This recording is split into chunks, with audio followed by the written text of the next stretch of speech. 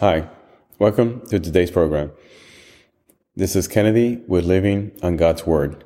Today, we're going to be reading Acts chapter 18 from the Jesus Bible, NIV edition, review key takeaways, and end our session with a prayer. In Corinth. After this, Paul left Athens and went to Corinth. There, he met a Jew named Aquila, a native of Pontus, who had recently come from Italy with his wife Priscilla, because Claudius had ordered all Jews to leave Rome. Paul went to see them, and because he was a tent maker, as they were, he stayed and worked with them. Every Sabbath he reasoned in the synagogue, trying to persuade Jews and Greeks. When Silas and Timothy came from Macedonia, Paul devoted himself exclusively to preaching, testifying to the Jews that Jesus was the Messiah. But when they opposed Paul and became abusive, he shook out his clothes on protest and said to them, "Your blood be on your own heads. I am innocent of it. From now on, I will go to the Gentiles." Then Paul left the synagogue and went next door to the house of Titus Justus, a worshiper of God.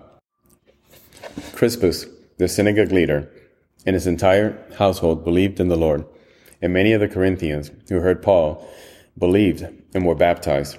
One night, the Lord spoke to Paul in a vision. "Do not be afraid. Keep on speaking. Do not be silent, for I am with you, and no one is going to attack and harm you, because I have many people in this city." So Paul stayed in Corinth for a year and a half, teaching them the word of God, while Gallio was proconsul of Achaia. The Jews of Corinth made a united attack on Paul and brought him to the place of judgment. This man, they charge, is persuading the people to worship God in ways contrary to the law. Just as Paul was about to speak, Gallio said to them, "If you Jews were making a complaint about some misdemeanor or serious crime, it would be reasonable for me to listen to you. But since it involves questions about words and names in your own law, settle the matter yourselves. I would not be a judge of such things." So he drove them off. Then the crowd there turned on Sosthenes, the synagogue leader, and beat him in front of the proconsul, and Gallio showed no concern whatever. Priscilla, Aquila, and Apollos. Paul stayed on in Corinth for some time. Then he left the brothers and sisters and sailed for Syria, accompanied by Priscilla and Aquila. Before he sailed, he had his hair cut off at Cenchrea because of a vow he had taken. They arrived at Ephesus, where Paul left Priscilla and Aquila. He himself went into the synagogue and reasoned with the Jews. When they asked him to spend more time with them, he declined. But as he left, he promised, "I will come back if it is God's will." Then he set sail from Ephesus. When he landed at Caesarea, he went up to Jerusalem and greeted the church, and then went down to Antioch.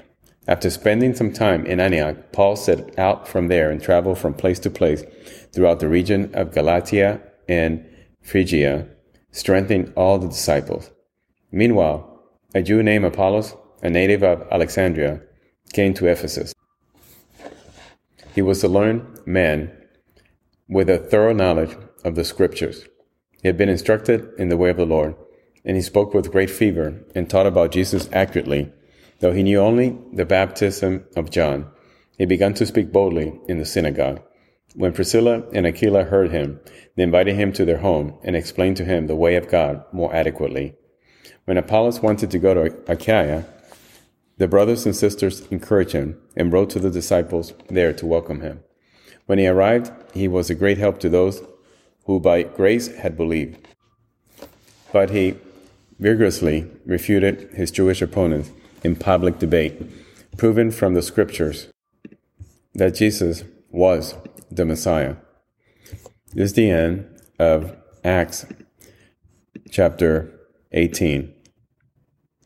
So here we see Paul leaving Athens and then going to Corinth. And then he goes into the synagogues, preaches.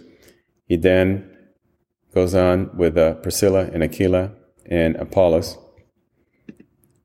And again, he continues to teach and debate in the synagogue and proving with fervor that God is the only God, our God.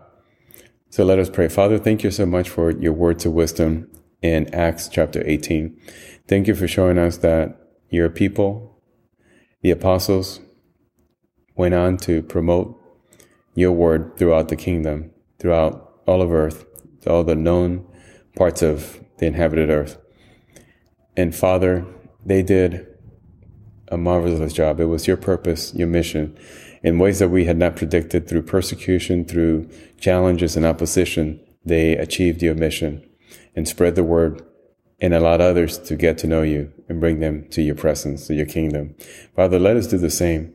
We don't face the conditions that we faced back then. We're not under threats of death in most of the world, only in some parts. But give us the strength and the Holy Spirit to speak your word, to stand strong. In our day-to-day, as we do our work, even though it may not be religious in nature, we still represent you.